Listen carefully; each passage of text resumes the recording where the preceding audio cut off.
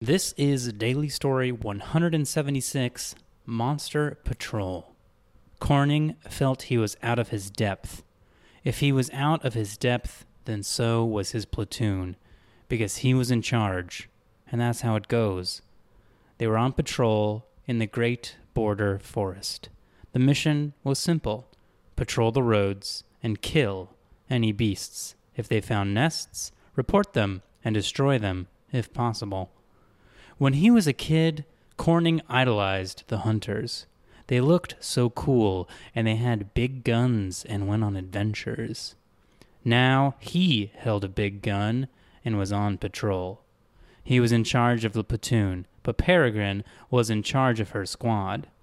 "Sir, we're a little behind pace. Gonna need to move faster," said Peregrine. So they did. There was a dull thud of an explosion in the distance. Someone had found a nest. Corning radioed his other squads for an update. They were all on schedule. The mystery continued. Corning would patrol with each squad in turn. Whenever he did, they were always delayed. When he wasn't with them, the squads never had trouble keeping pace. Corning knew enough to see that he was the issue, but he didn't know why. This troubled him. The leader should improve the performance, not degrade it. The radio yelped and told Corning one of his other squads made contact with a beast, a smaller female. The squad killed it and had taken no casualties. "Well done. Stay alert. You're ahead of pace.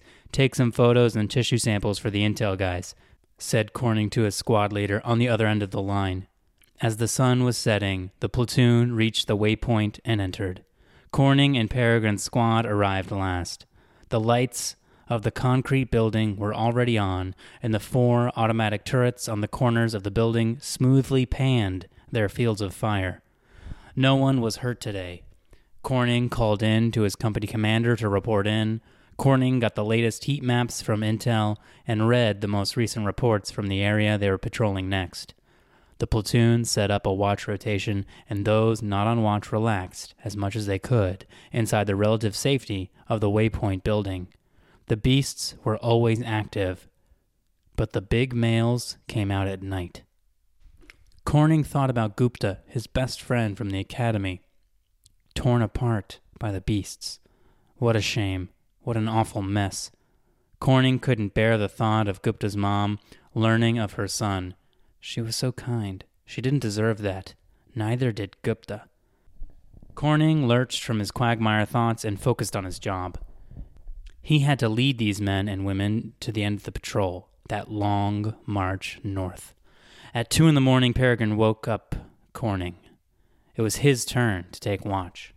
Corning geared up and took over the surveillance desk. He sipped fizzy water as he watched the camera feeds. He read some reports from the further north. Things seemed pretty bad up there.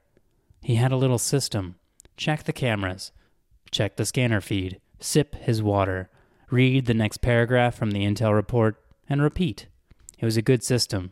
He saw it before the alarm blared automatically. A big male beast was outside.